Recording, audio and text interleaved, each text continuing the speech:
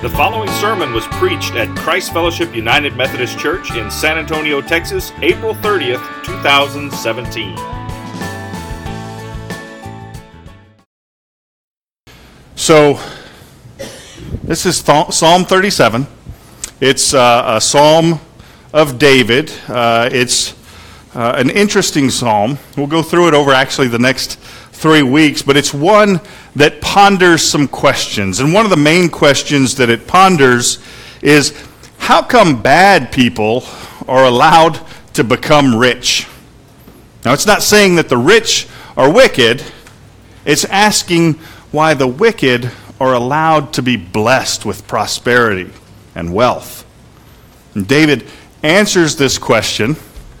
I think he answers it in several ways, but one of the ways towards the end, he answers in a way by telling us what Heinz Ketchup has been telling us for years. Roll the beautiful bean footage.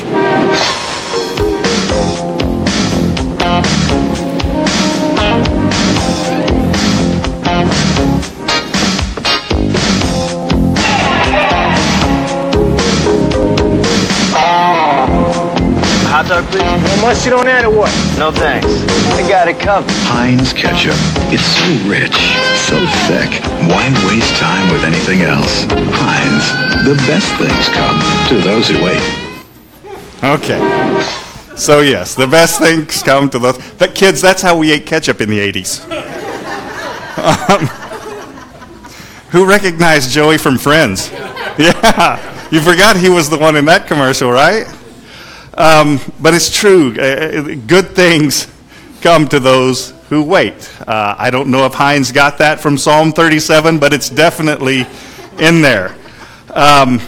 David says in I think it's verse 7, "Be still before the Lord and wait patiently for him.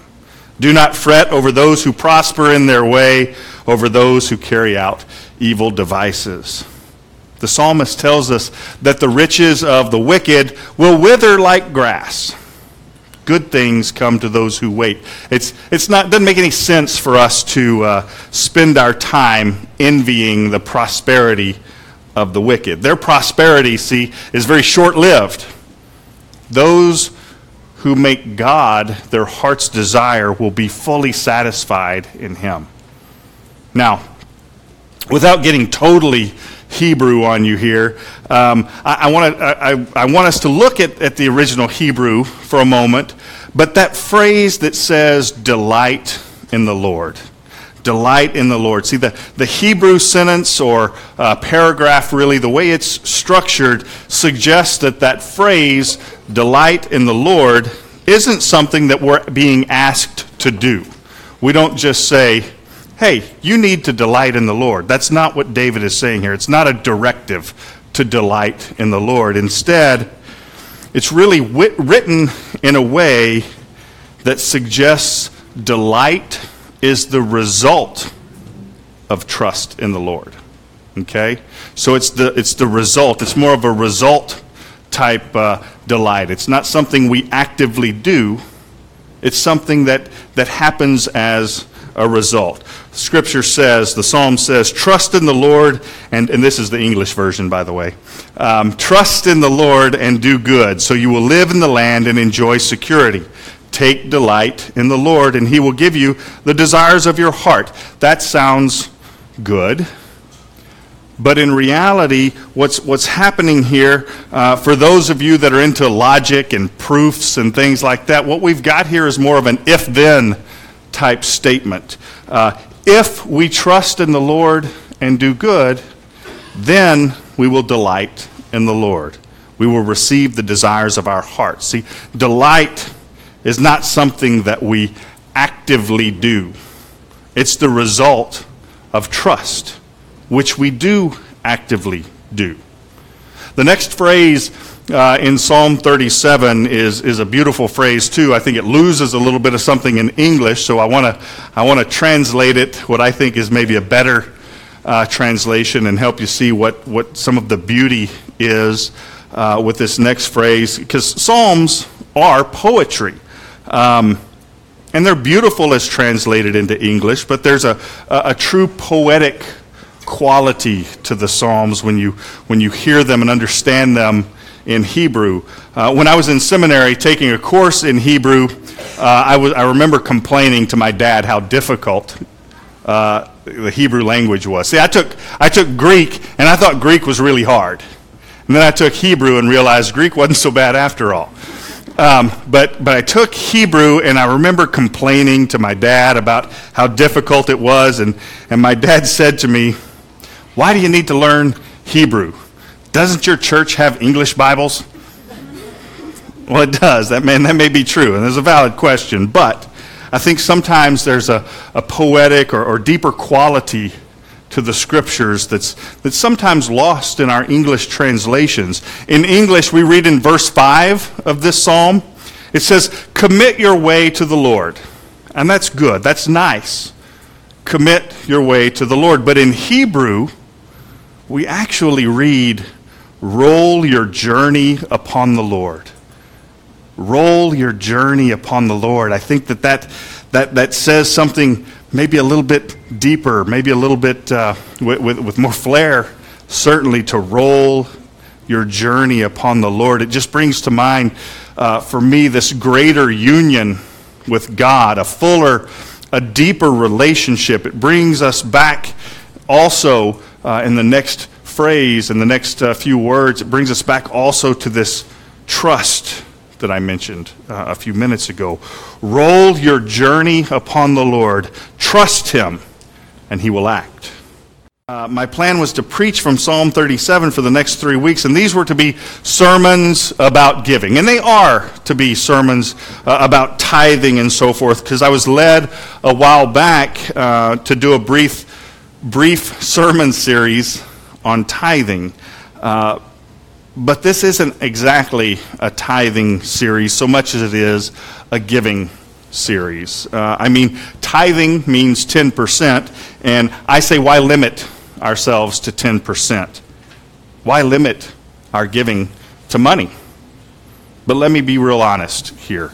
God needs our financial gifts and our deeds done in God's name. Money and giving, those aren't the easiest things in the world to talk about in church. And sometimes when preachers start talking about giving and money and things, people have a tendency to tune out in part, I think. It's an honest reaction, but I think in large part that reaction is due to some of the shenanigans that occur with preachers that solicit money for themselves. You've maybe been to those churches or seen them on television and so forth, and it leaves a bad taste in your mouth when every single week they're guilting you into giving them money. But here's the thing. It's this money that we're talking about today, that's not my money. It's money that's necessary for this church to make disciples of Jesus Christ for the transformation of the world.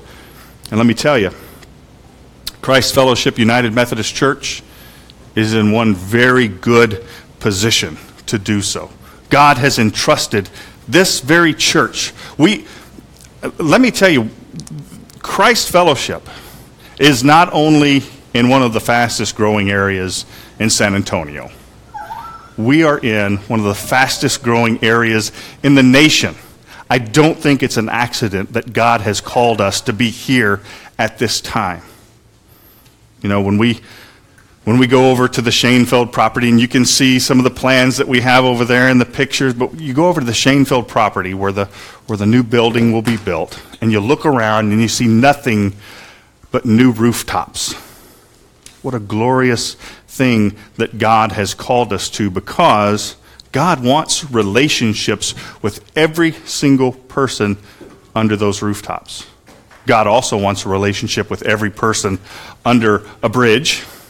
God wants a relationship with every single person. And we have been placed in the midst of an area that people are flooding to. It is a wonderful thing that we have been called to, and one that we have to take seriously, because God doesn't have you in a church for no reason. God has you in a church Not one that's content to spend our days and talking about and trying to figure out how we're going to maintain the historic steeple on our church. Now, there's nothing wrong with churches that are in that position, but that's not the church that we have been called to be. Christ Fellowship is a church that's been called to action in an up-and-coming area of the nation. We're living smack dab in the mission field. See, for us, Christ, our church, is not simply a place for us to come and get fed. Okay? You've heard people say that, right? I'm looking for a church where I can be fed, where I can get fed. What does that mean? Fried chicken and potlucks? I don't know. I know what they mean. I'm not that dumb. What they mean is they want to come to a place where they can be fed spiritually, and that is good. That is good, but that is not the end of church. That's not the only part of church. They want to come where they can get their spiritual batteries recharged, but that's only part of the equation of church. See, church isn't just this place where we pay our membership fee and receive services of goods, good music, decent preaching, a fraternity of friends. That's part of it, but that's not the service necessarily that we pay for. See, the church, the body of Christ, our church, is one in which the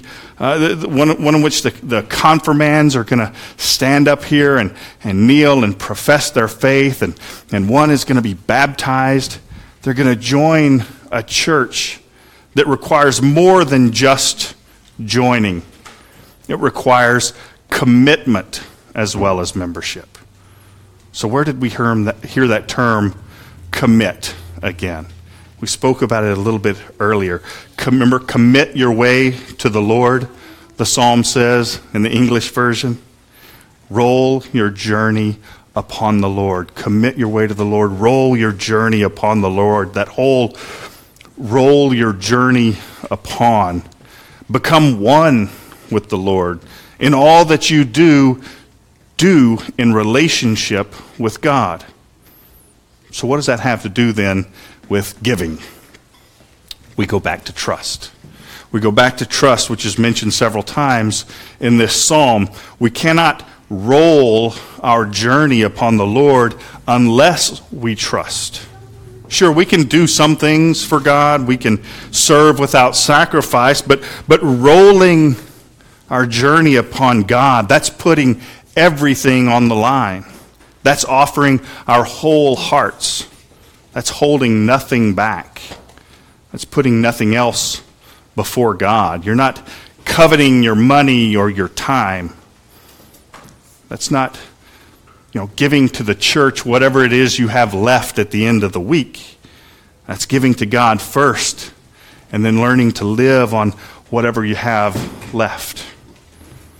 When the church has a need, maybe it's a financial commitment, or maybe it's signing up to do the booth at Corneyval, Fridays and Sundays, or Friday and Sunday especially, or whether it's joining with the brave men and women at Camp Bullis for a Bible study.